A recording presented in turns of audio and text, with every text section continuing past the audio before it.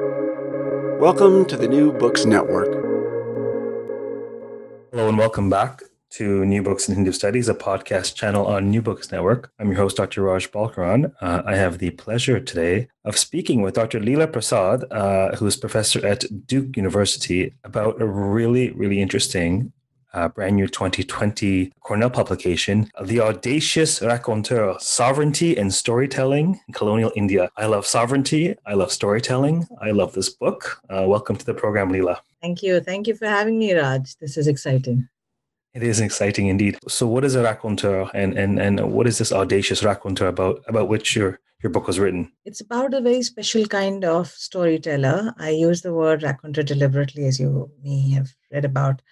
It's about storytellers and raconteurs in colonial India, the high noon of colonialism, who took on empire in ways that we didn't quite expect. We don't quite expect Indians to have done that. So it's about how they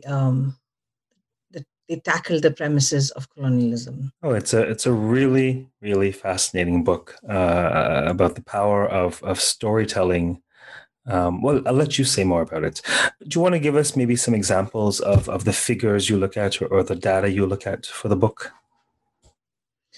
Raj, I look at all kinds of things, from things like abandoned ancient graveyards to letters to memoirs, collections of folk tales, all sorts. So there was nothing that was excluded from these photographs, nothing that was really excluded from me as I burrowed my way through archives in people's homes over, more than 2 decades of trying to write this book. I mean, of course, I did that sporadically.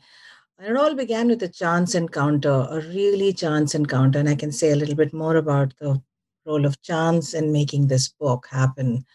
Was, discovering a kind of, quite a remarkable book in a Midwestern library, when I was an MA student of English. And I found this book called Old Deccan Days. And it was a collection of folk tales made by a young British woman who was the daughter of one of the most powerful governors of colonial India, Bartle Frere.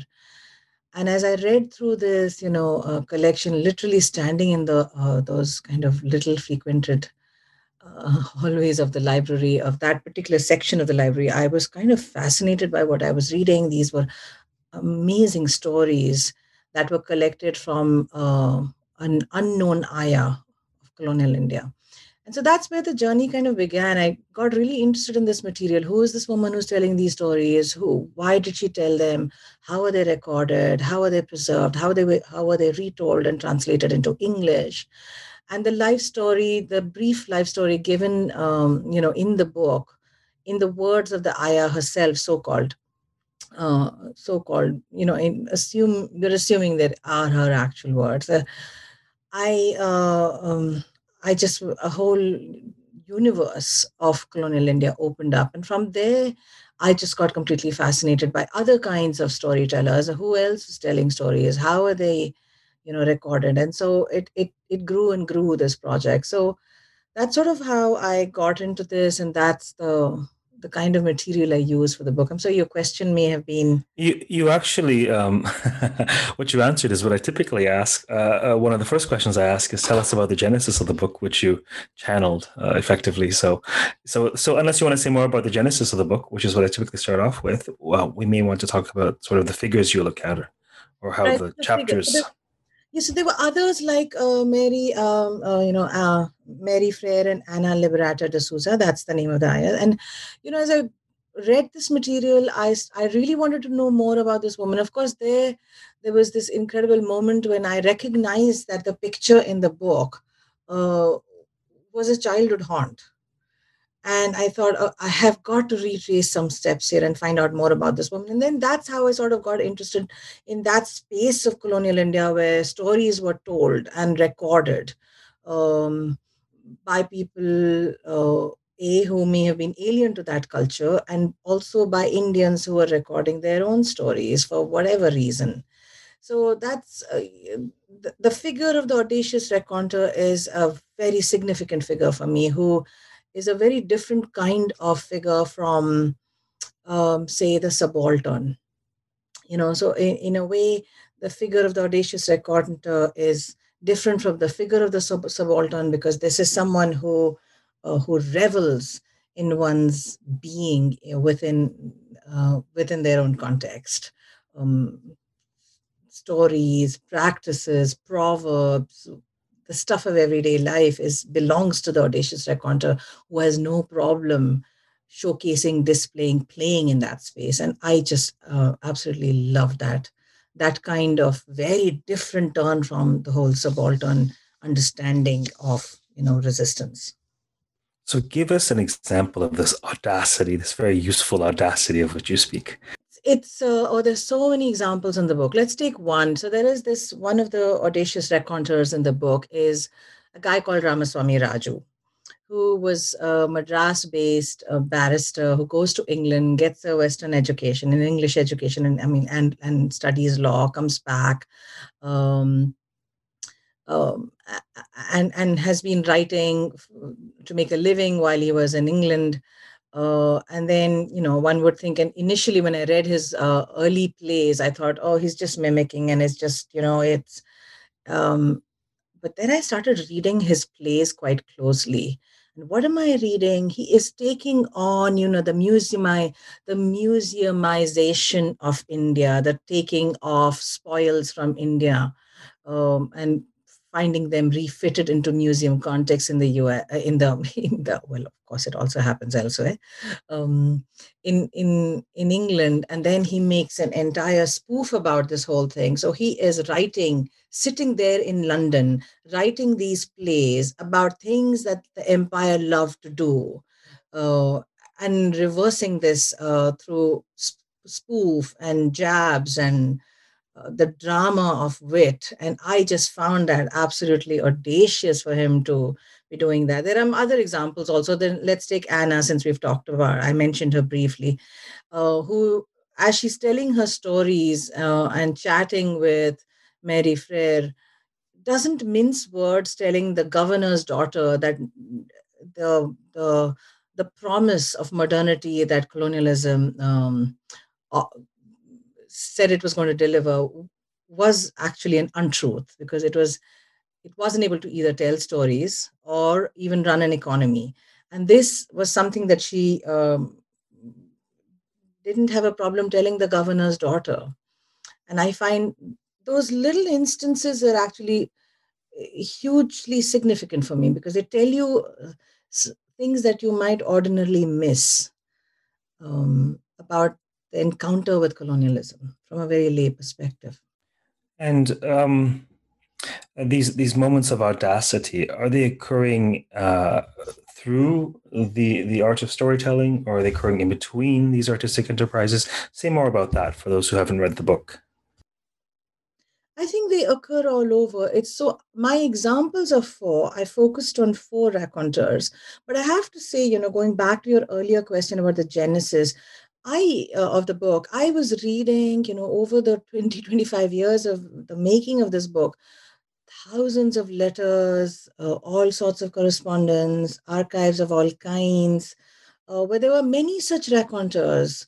And the moments of audacity are all over the place, So it's not lone instances. You can either zoom in, on lone instances, or look at an entire body of work, and you find it all over the place. It's sometimes easy to miss, because they also fit into the paradigm of, trying to be like the white master, or the white employer. And it's easy to miss these moments of rebuttal and resistance and play if they're only read through those lens of mimicry. How was the rebuttal resistance play? How was it met?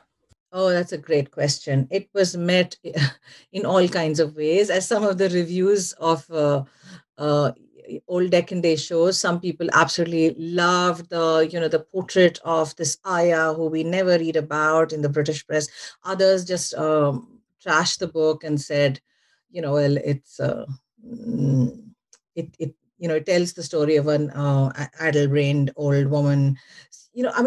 I I guess the book wasn't trashed. That particular book wasn't trashed as much as, it got mixed reviews. Um, the British press, in the case of Venkateswamy, M.N. Venkateswamy, who was a Medara or a so-called untouchable back then, writer, he self-published all his books, included audaciously the critiques of his books from earlier editions, and many of these critiques completely were scathing as far as his book, but that didn't deter him from republishing the very same material and doing more of the same. So it fueled him, actually. Yeah, you're right about that. So it goes all the entire arc of responses. So, where does this sort of study fit, sort of in terms of subfields or Hindu studies, or yeah, I'm not sure how to ask this question without leading it, but where do you see this fitting into the conversation of this of how we study Hinduism? Actually, a good question. At one level, if you here's how I look at it. The book is full of instances of Hindu ritual, mythology. Ramaswamy Raju, writes a colonial era Purana, for so to speak. Venkateswamy talks about all the practices within his family, within the Medara community. There are stories of worship, stories of gods and goddesses. So, at an obvious conventional level, you get as much Hinduism as you want. You also get Hinduism in the context with, in context, in the lived context of engagement with other religious traditions, such as Anna's story. She was a Goan Catholic, deeply devout woman, but who was raised to um, interact with other religious traditions, many Hindu practices and stories, and didn't have a problem. There was no sense of clash there. So the book has religion stamped all over it. But there's another way in which I like to draw attention to the idea of religion itself more broadly. Sometimes the pursuit of religion as an object often misses religion itself. So I'd like the book to be looked at for things like self-worth, self-restoration, self-assertion, acknowledgement, creativity, the things that are part or universally part of any religious imaginary. So there's also the narrow sense in which one can come to religion as a specific thing, and Hinduism as a specific thing marked by certain acts and ideas and concepts, but also this broader idea of, well, what about acknowledgement? What about the ethics of being human? That is the core of any religious tradition, anywhere at any time. The broader question. Yes, and more, and we have all sorts of studies on this podcast that's called, New Books in Hindu Studies. But certainly, many of the works pertain more broadly to Indian culture, Indian history in some way. That's definitely there. You get a really textured look into colonial India, and there's something I think I'm hearing you say it as well. But there's something of an element of a personal journey in this book. Of sort of when you talk about power and reclaiming power and asserting yourself, there's sort of it's not overt, but it's sort of woven into this book. This narrative of, for lack of a better term, reclaiming one's power or asserting one's identity, or this freedom fight, through the power of storytelling. It's so interesting to me. Actually, it's operating on a number of levels, I feel. Yeah, you're right to pick up on that. I guess, in comparison to anything else I have written, this book was a peculiarly personal journey, a particular kind of personal journey because of the long arc of time through which it was written. So much happened in my own life that was wrapped around with the making of this book. There were my daughters arrived into my life. I lost my parents, the interlocutors that I worked with. Some of them died. There were dead ends. There were failures. There were incredible, surprising moments of connection with people. And I began to think very hard about, well, this is interesting because this is really so much part of a research process, and nowhere else and nothing else that I've written so far have I had to acknowledge and confront that the research process is actually a very complicated thing.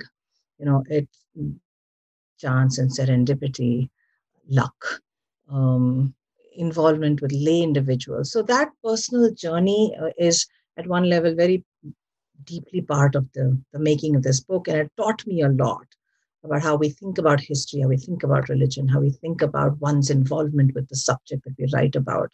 So that level. But there's also something else that you allude to, which I think you're asking, which is, the power of storytelling itself, which it's a really good question, Raj, which I had to think a lot about as I was writing, because frankly, the actual writing of this book, which happened in just a short span of 4 or 5 months, despite the fact that the research took so long. Like stories in the Mahabharata of really long pregnancies, but short birthing. Sorry, go on. Yeah. So I, was exhilarating. And the exhilaration came from the sheer power of these human stories that I was reading. Look at Anna's story and Ramaswamy Raju's wit and Venkat Swami's hitting back at caste structures, and Natisha Shastri taking on the whole idea of being a native scholar but writing a novel in which he gets justice. This just gave me immense inspiration every day. Every day it was a new discovery, it was a new thrill, and made me think about structures of domination and ways in which one survives and thrives against the tide. So personal, oh yeah, deeply so. And something about the artistic thrust, being sort of impervious to colonization. That there's, but when you speak, it's very interesting for me, because when one reads this book, I typically read things on a number of levels, and fortunately or unfortunately, I enjoy people. As I've said 10,000 times, I don't know how I'm a textual scholar, but the book reads. It's a scholarly work. But to me, it reads as a scholarly work by an individual who's lived a life and is cognizant of the life they've lived.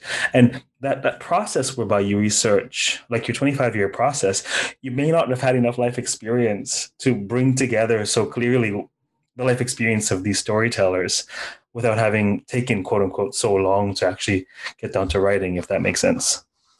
Yeah, just say a little more about that. I'm very interested in this thread. Well, you see, like you are looking at the data, right, of these vignettes, of these stories, of these figures, of these encounters, and you are making sense of them. There's a certain element of EQ or empathy required to make sense of that person's story as more than data, as more than something. So a lived narrative, a life story. And the more we live, the more we encounter others, the more capable we are of making sense of life stories. Yeah. And so it's probably the case that you needed 25 years of life experience to make sense of these people's lives, is what I'm saying, essentially. Yeah, that's really interesting, Raj. And perhaps you're right about that. Sometimes you just have to simmer or gestate in a project long enough that it begins to keep pace with your life, and you begin to keep pace with the characters in that project, so that the gaps between what one writes and reads and what one's life experiences gets is a gap that one can see and occupy. So that's, yeah, go ahead. You were about to say something. No. It's much more manifest, I think, with authors of fiction or narrative proper, where, there's a certain amount of reference to the human experience or personal experience one needs to have or be cognizant of to write a character or to understand a character. But in this case, you're researching people, like lived people and their impacts in a different time and space, but the power whereby you illumine that is your understanding of life and the human condition and sort of how one may function in those spaces, or what one may be feeling when or thinking when they're being so audacious. There's that element to it that I think that element is actually crucial to all of the humanities, but particularly in a project like yours, where you're bringing to life the sass of these colonial figures. That piece is obviously indispensable, right? Absolutely. Speaking of, there were lots of times, particularly with Ana Liberata de Souza, when I just didn't have material. I just had the one book, a manuscript that the British Library has, and a bunch of letters, but not and all coming from, as is typical of that period, an archive that is bursting with the colonizer, but is very short on the Indian side. And so then I asked myself, how would I get to Anna? Because something tells me that there's another person here, who exceeds and who's beyond the pages of this book. And so that's where I turned to sense reading. Surely we can ask that when she crosses this flooded river with Mary Frere, did she remember the son who had drowned? Or would she not have thought about the boy she so doted on who died? It was not so much about the young white lady crossing the river as much as, to me, it became a way of intuiting Anna's presence. And I'm sure there are problems here with this kind of reading, and I'm fine with that. But intuition as a way of, as an as an interpretive method became quite important to me, and to trust that and to be okay with making error. So you can read this differently. You hear the story and you use your intuitions, but here are mine. This is so crucial. I mean, the human dimension is crucial, right? I mean, it seems like a truism or obvious, but all too often in the humanities, we sort of gloss over the human experience for the sake of the objective data. But the human experience is innately subjective, but it doesn't mean that it's non-existent, right? Part of what it means to understand a human subject or a human relationship partner is the power to empathize and imagine yourself able to feel or understand their perspective. And it's not such that that's entirely a hallucination on your behalf. Right. There is such a thing as empathy. There is such a thing of suspecting or sensing how someone feels. Obviously, it's not infallible by any stretch of the imagination, but you and to admit a margin of error there. So for instance, I'm making certain leaps of interpretation. I can't remember specific examples, but they're all over but I think this is it. I think that it's that, and that error space is also part of interpretation. It's not infallible, and it just can't be so. And this question of subjectivity, I think took my cues from Venkateswamy, who writes in this entire scientific, in the midst of this scientific enterprise, uses photographic technology to invert the whole gaze and to play with the scientific photograph to make the most subjective statements he can ever make about a technology that colonialism thought was its arch friend. And he turns that around, and I thought, well, sure, there's something going on here, the objectivity of science, the objectivity of history is flattened completely by the end of the day for me. Oh, it's fascinating.